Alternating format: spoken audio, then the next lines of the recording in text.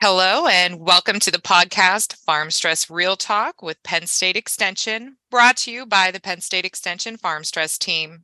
My name is Jill Varner, and I'm an educator on the Food, Families, and Health team based here in Erie County. Today, I'll be talking with Sonya about how we can handle the stress caused by things that are beyond our control. Thank you so much for talking with me today, Sonya. Today, this is a new series. Can you please introduce yourself and tell us a bit about your role with Penn State Extension and your involvement with the Farm Stress team? Yeah. So my name's Sonya. I've been here with Extension for a few years. I work with Food, Families, and Health and our Nutrition Links program. A lot of my focus has been with the mental health first aid team. And that's how I got involved with the Farm Stress team. And this has been a great opportunity to help people all across the state know how to take better care of themselves so they can take care of others too. Oh, great. Thank you so much. In general, can you explain the benefits of talking about stress?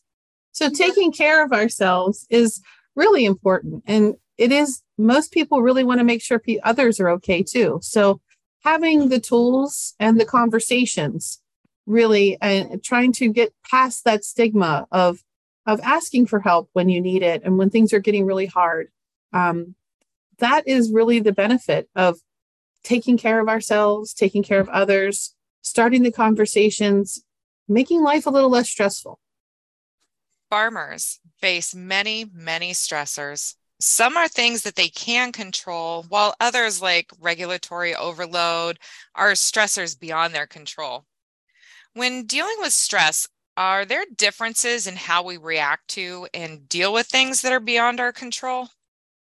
Yeah, there are farmers, and I come from a farm family. I mean, you think of things like the weather breakdowns, regulatory issues coming from our legislatures about how farmers deal with their everyday jobs.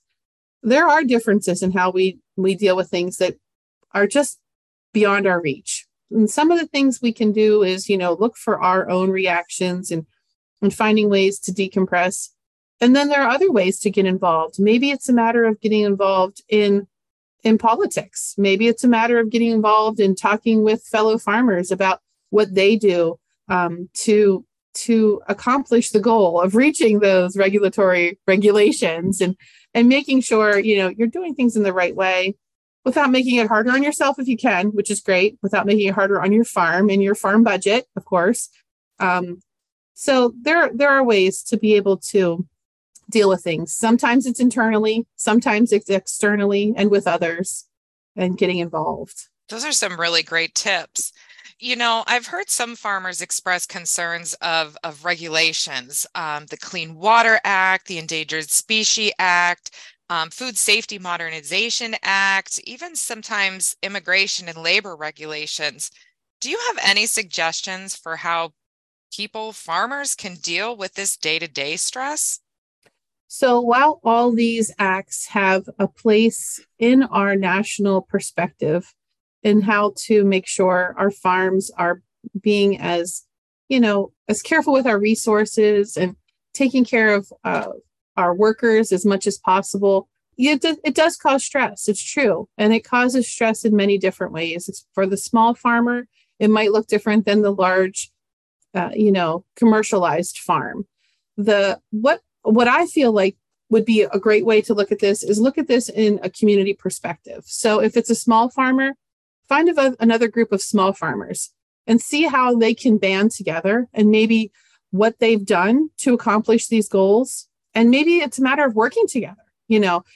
What do they say? 2 heads are better than one. Imagine you get a whole bunch of farmers together. That's fantastic. So, and the commercialized farms probably have regulations and board members and things like that. So there's going to be a different way for them to be able to manage those stresses.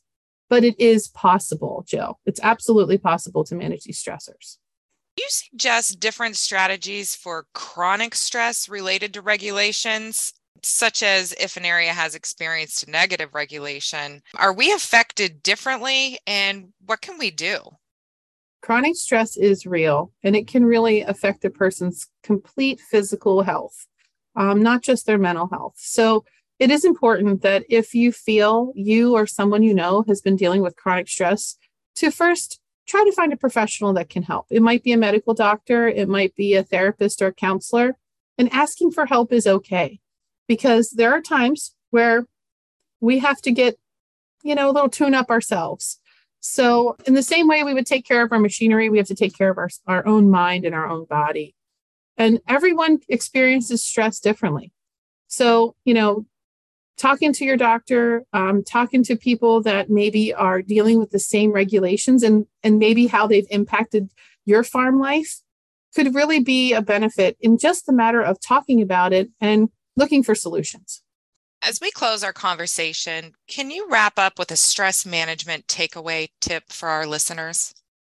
Well, there's so many tips we could give. There's lots of ways to manage stress, but one of the things that I always think of is whenever you have a breakdown or something just doesn't go right, is it chronic? Is it going to last for more than that 5 minutes, that 1 hour?